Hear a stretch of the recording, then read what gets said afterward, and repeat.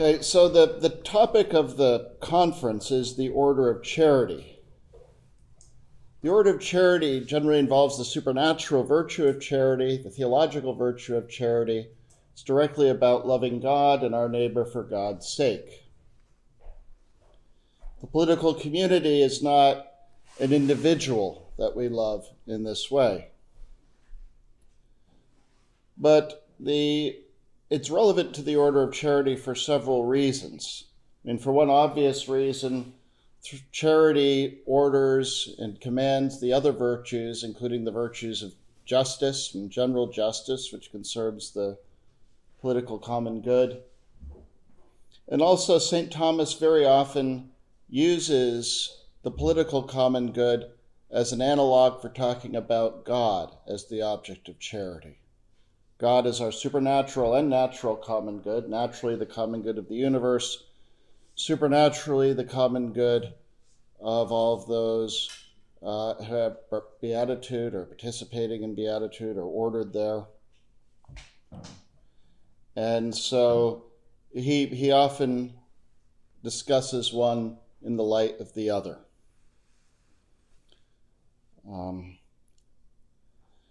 The political common good is, with the possible exception of Mary, and I don't know how that works, but I think John of St. Thomas claims that the only thing or the only object of love where we can love something greater than ourselves. It's not an individual that we can love more than our own spiritual good, but it is an object of love which is stronger and greater than the love that we can have for our own selves. So just as general justice orders the acts of other virtues to the common good, so we've got justice, the common good. Charity is like that, but in the supernatural order. It orders all the virtues to God as the source of supernatural goods. Okay. So there'll be 3 points that I'm going to stress. First, it's important to talk about what the political common good is, namely a perfection that belongs to unity of order. Second, it's important to understand what the political community is. There are a lot of difficulties in the way that we're brought up thinking about this. So we have to think of the political community as a natural and it's complete or perfect whole, of which its members are parts. So we're all part of some political common good. And then third, we need to understand that it's greater than that of the individual good. That in part explains why we can love it more than ourselves. Now, it includes our good, so we can't, for instance, the typical example given in the Middle Ages. Nobody had this notion of free will where you could just will whatever. There are goods in the world. We have an appetite towards different goods. And goodness explains why we can will something. Like the beer, the coffee, the goodness of the coffee explains why I'm willing to drink it now. It's out there in the world, or at least in my mind. Right? Somebody may have played a trick on me and put, decaf in here or something. But there's a real good out there that I'm thinking of at any rate. And so some goods are better than we are, namely God, the Virgin Mary, St. Peter, St. John the Baptist. We can't love, with the possible exception of Mary, which I don't understand, we can't love those more than ourselves, even though they're better than we are. But the goods that we're part of, we can love more than ourselves, okay? So the first point, what is the political common good? And then we'll look at what is the political community. First, what is the political common good? What does it mean to be a good? Something isn't good because we value it. It's the other way around, or it should be. We value things because they are good. There are different kinds of goods. Now, this good, according to Thomas, it has the nature of an end or a final cause. An end is towards which something is directed.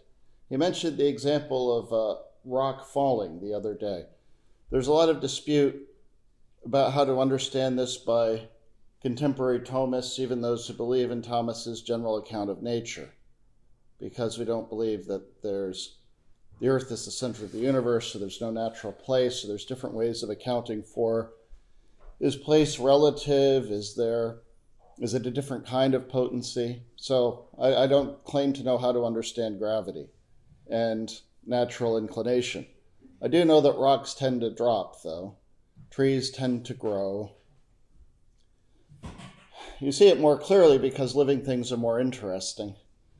But generally, Thomas thinks when you have a regularity in nature and change, the change is towards an end. Reaching that end, that's a perfection. You're losing something, you're gaining something. So in some way, it's a perfection. And so this can be a good.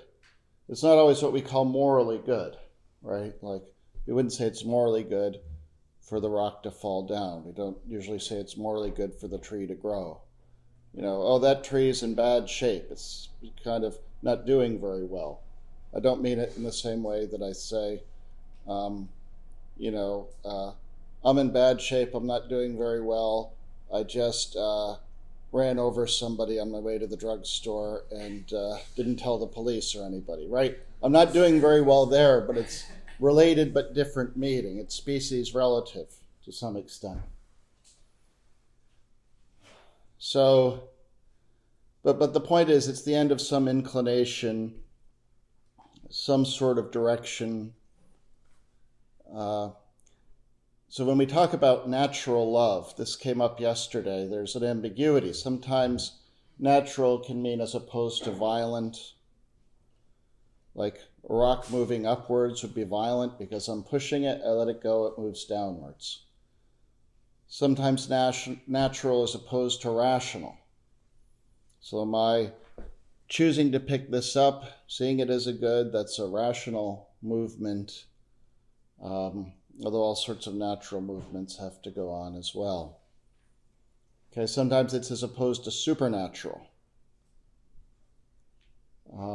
Supernatural, in this context, love would be of God as the source of beatitude.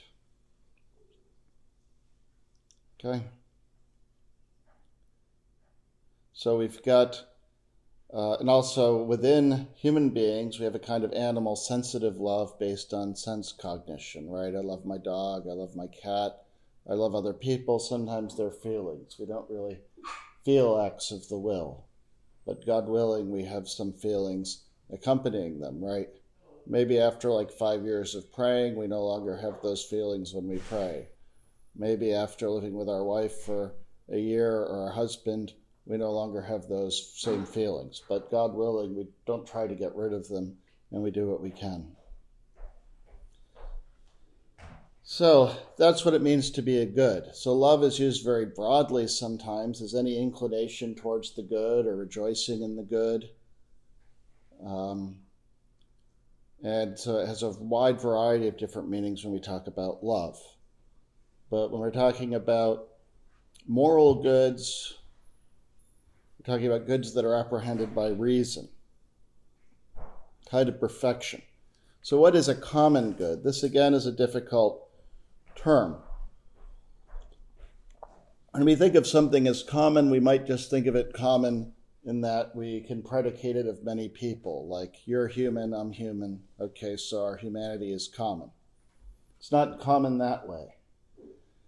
You might think of it in that the coffee is a common source that's being distributed to us, okay? It's not common in that way either. The common good, those are called common goods. Thomas talks about them. They're relative to distributive justice.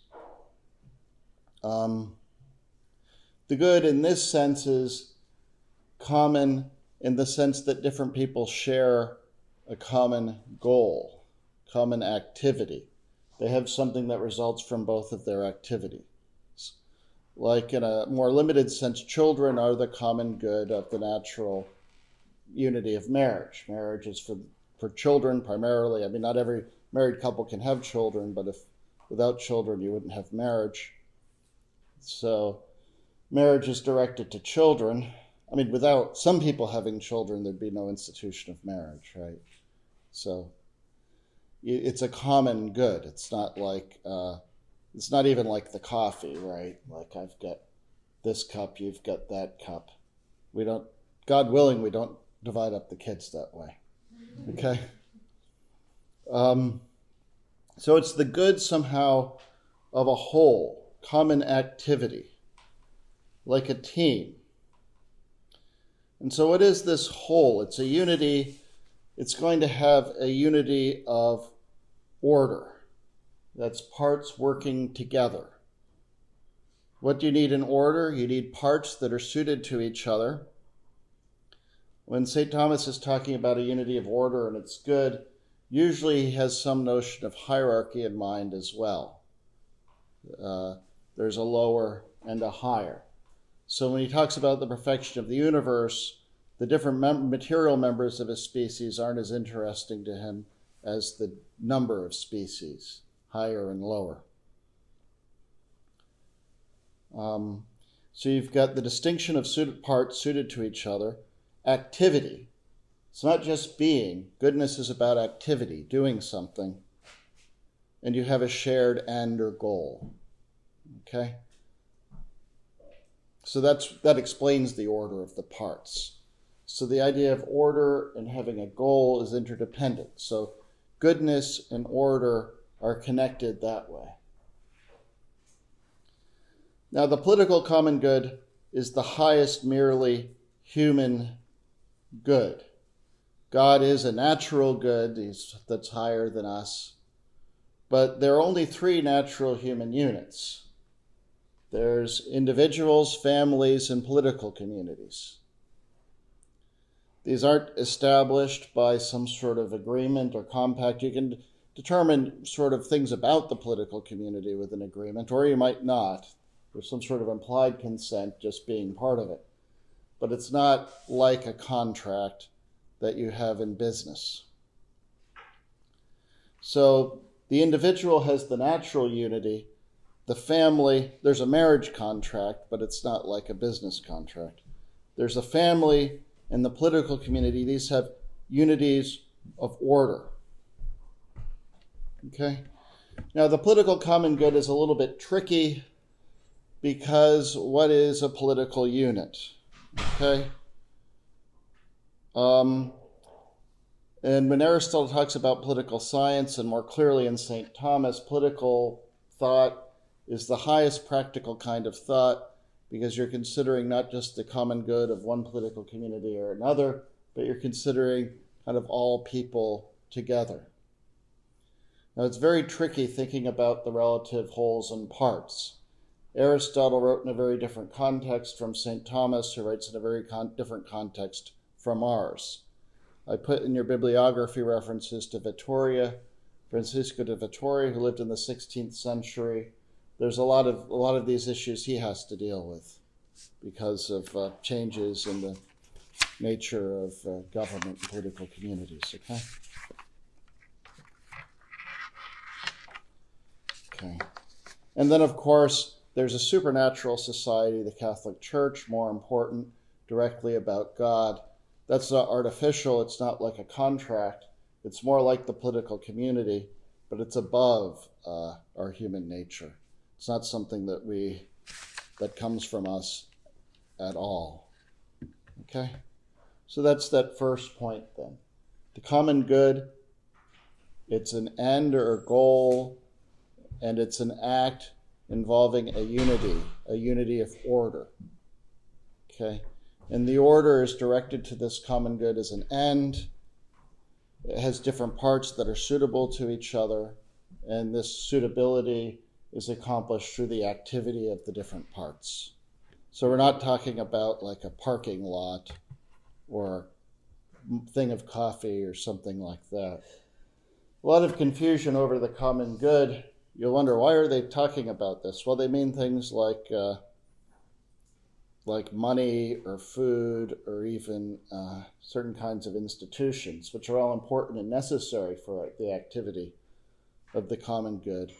But strictly speaking, they aren't the common good that we're talking about. Okay? Now, I'd like to return to this notion of political community. We mentioned it's a natural unit, like the family. It's not something that governments can make up or get rid of or completely change. Governments can regulate it, the family, but they can't sort of create new things. They can try, but it doesn't bind anybody. It doesn't mean anything. It's a natural or complete or perfect whole of which its members are parts. I say complete and perfect. Often in translations of Aristotle, it's translated as complete, but in Latin it's perfectus, and it's translated imperfect. So people will use both. So what is this natural, complete, and perfect or perfect whole? It's important to recognize the naturalness of the political community. It's not created through agreements or contracts. It's not like a utility company. They've got a service to provide and you pay for it. Right? This is something that MacIntyre points out, that people sometimes think of the government as a big utility company. You pay your taxes, you get services. Well, whatever that is, it's not, as such, it's not a function of the political community. Maybe insofar as it's exercising a kind of justice for the common good, but you don't love the utility company more than yourself, or you shouldn't. If you do, there's a problem with you. Actually, Thomas thinks it's impossible, although emotionally you may have disordered emotions and have more emotional attachment to the political community, but it'd be nonsensical to love the utility company more than yourself. So what do we mean when we say it's complete? It allows for the full flourishing of human life. A family is not a complete unit. You need families for a lot of the things that the government now attempts to provide, like looking after people, raising people, educating them. So you need families to do these things well, and perhaps to do them at all. But the family itself is incomplete, right? You might be thinking, okay, no, any questions about how Adam and Eve's children reproduced? Those are theological, and you can ask Father Reese about that, okay? Right, it started out as two people, but at any rate, philosophy just deals, we've got lots of different people, okay? So, different families, not complete by themselves working together. You need somebody that has authority to coerce, to punish, and to not just internal members, but external, right? So like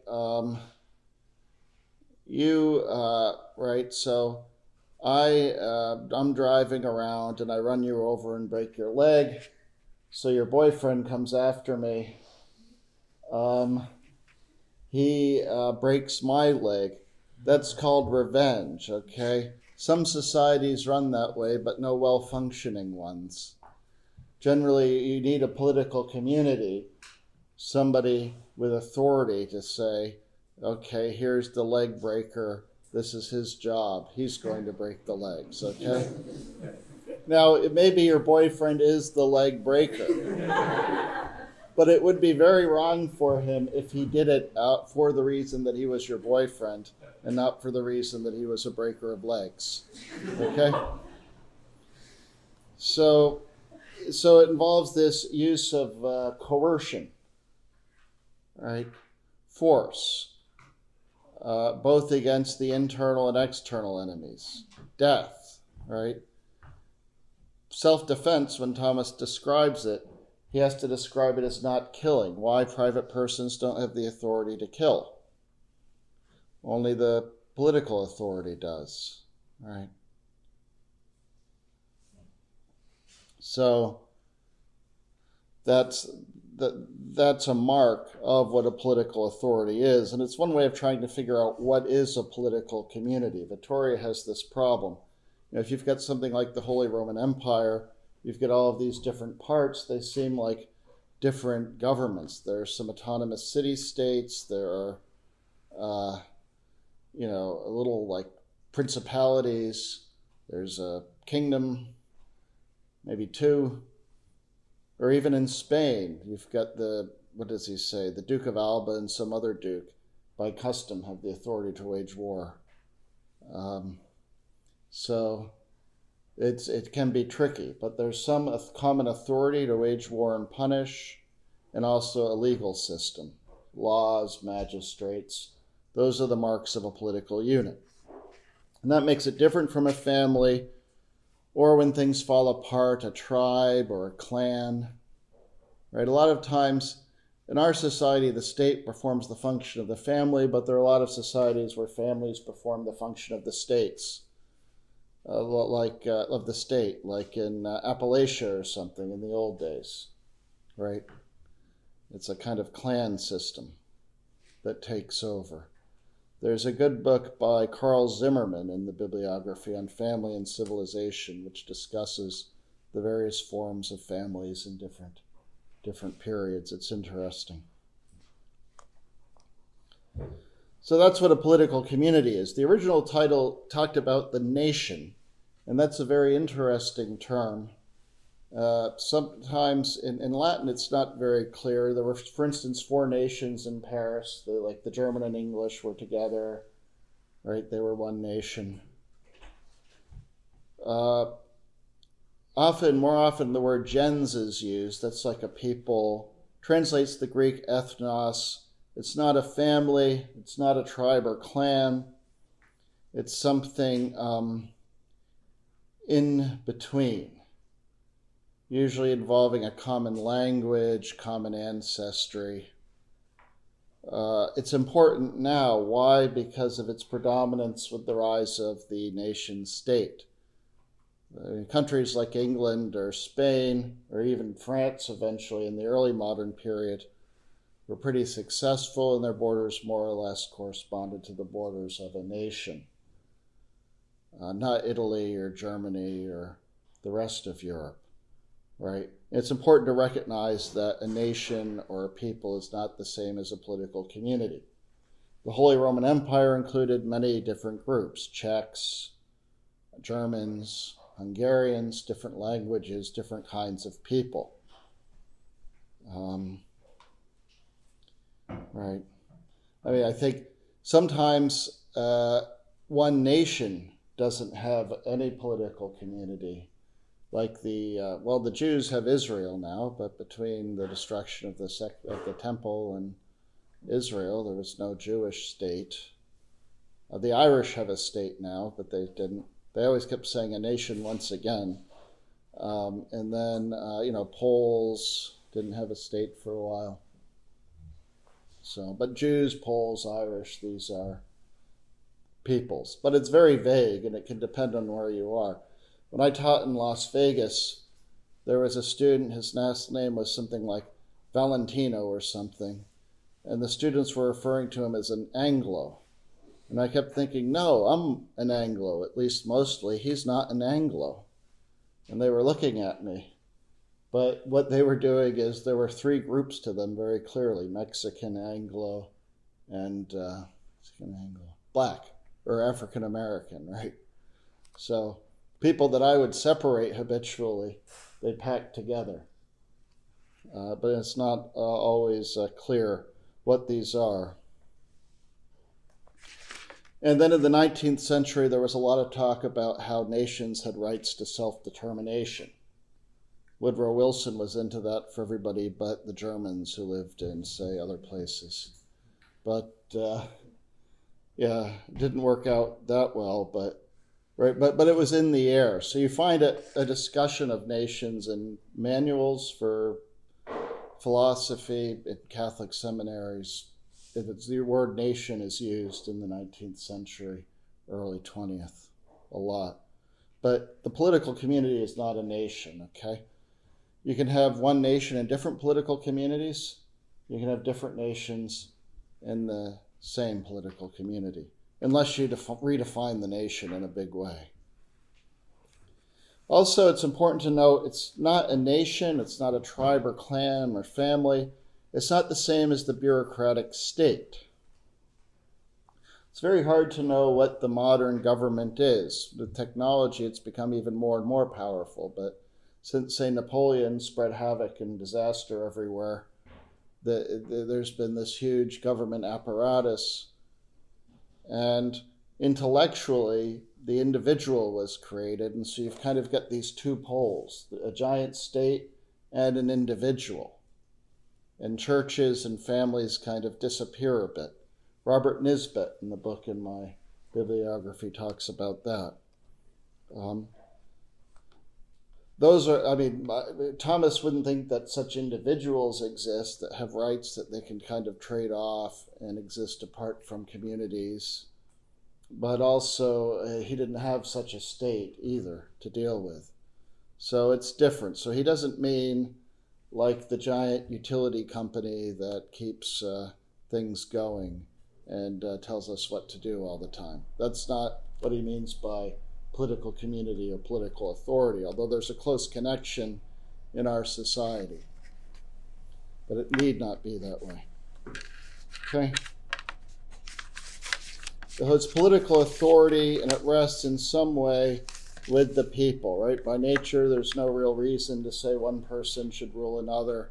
So generally, you go by custom, right? Whatever society does, that kind of seems to work out. We have written constitutions, but a friend of mine who's French, I always make fun of the French, just because they're funny people, but he's a French lawyer. Well, he's a sculptor now, but he had been a lawyer. But I used to explain, if you have problems in France, just make another constitution, have another government. You've had so many. And he said, well, in America, you just have completely different versions of the same one. So,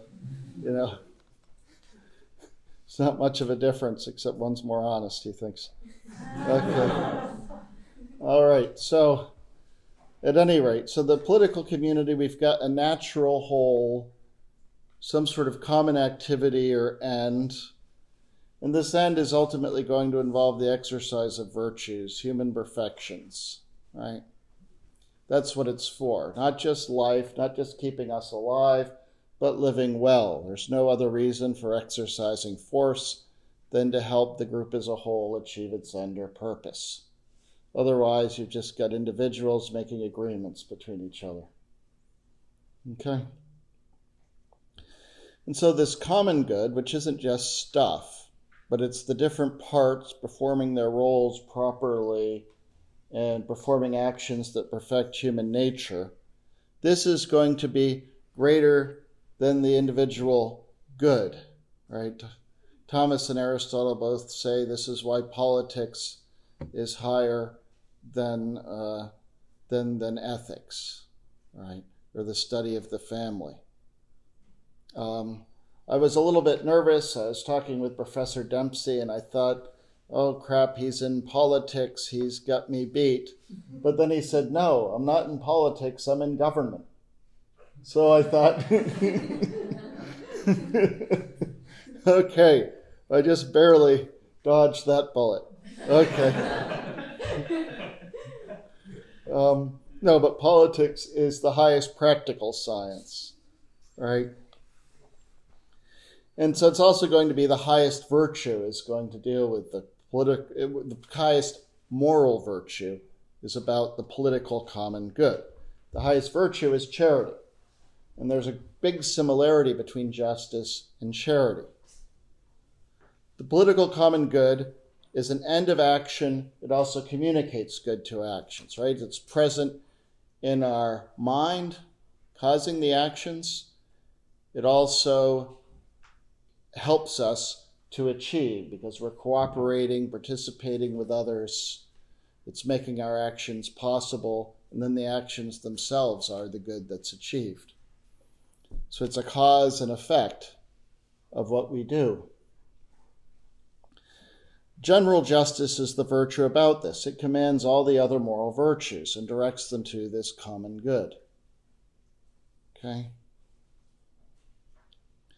And it's important to recognize that when we talk about our good, we have to distinguish between we'll talk about this tomorrow, between our individual good and our private good.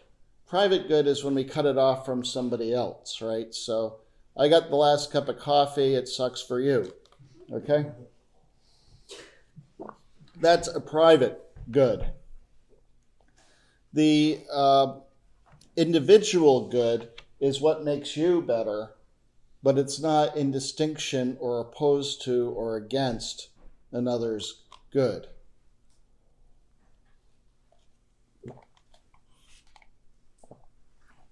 So it's like if you think of a body, you can talk about the good of the hand or the good of the foot or something. There are, however, cases with material goods and goods of the body where you have to sacrifice one for the other and destroy its good. Like, somebody's coming after me with a Bowie knife.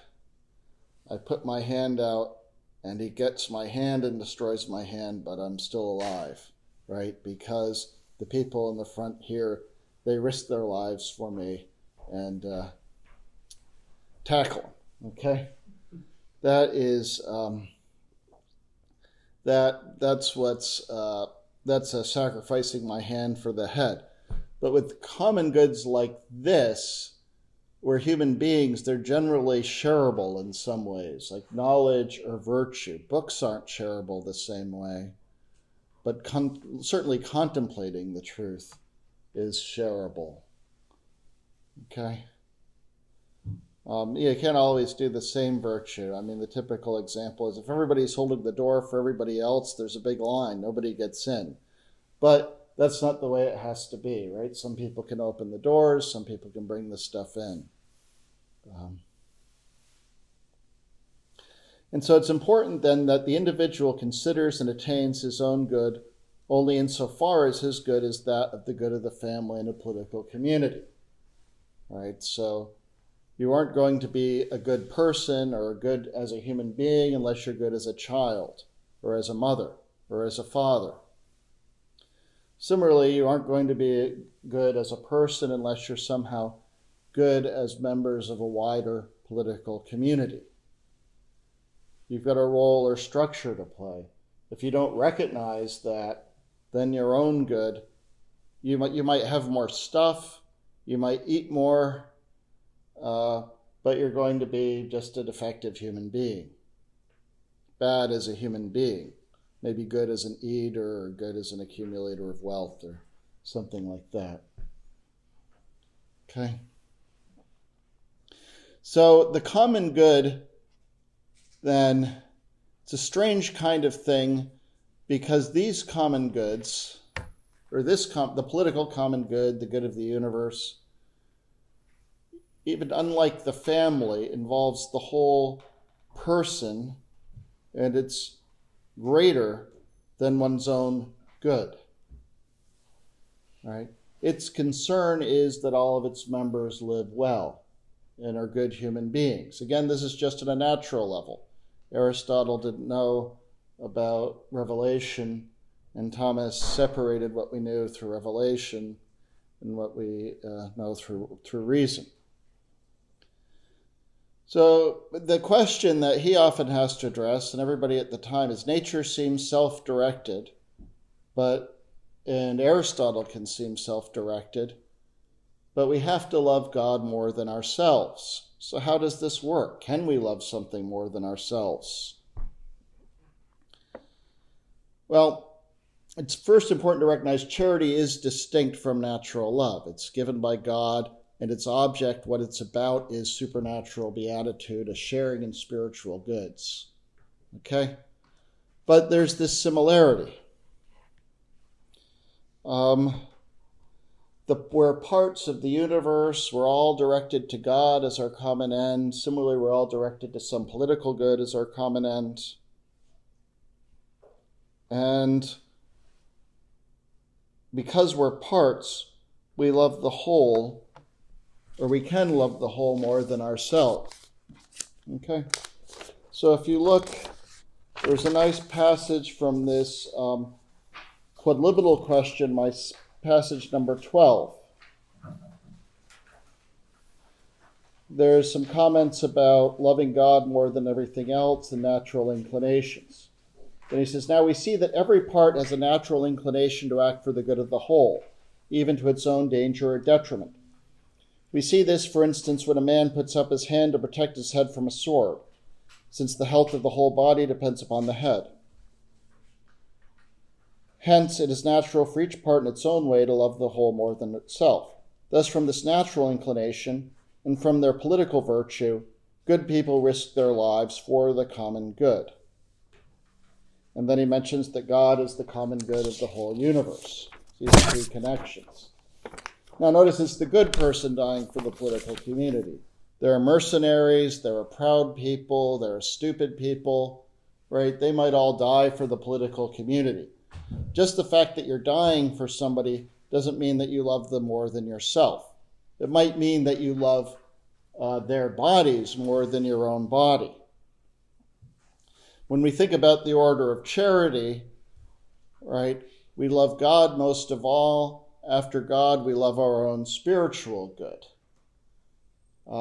However, through charity, we can often prefer our neighbor's bodily good to our own, right?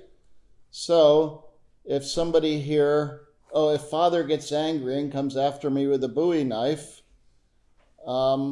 this young lady here will jump in the way, okay? She doesn't have to do that, but because she's such a holy person, she's willing to do that, and it's very moving, okay? Now, naturally, according to natural virtue, there are extraordinary circumstances where you might do this, but it's much less likely and required. I have a nice passage, I won't read it out, where Thomas talks about that, giving up your life for your friend. That doesn't mean you love your friend more than yourself, right? Jesus died for us. He doesn't love us as better than he himself, God, is. Okay? But if you look at this passage 9, you can die for your neighbor as an individual, but that doesn't mean you're loving him more than yourself. And then in chapter 10, I have the relevant passages about charity, right? And through natural love, in certain circumstances, you might do it. Through charity more often, with the order of charity being your neighbor's body before your own spiritual good. But the political community, because it's a common good that's greater than the good of any of the parts, this is the one good that we can love more than ourselves, the one natural good. Okay? You have, of course, spiritual goods, God, and then there's also a community more important than the political community, namely the Catholic Church, right? And there's not even a proportion. So, or like the least supernatural act is going to be worth more than all of the merely natural acts thrown together.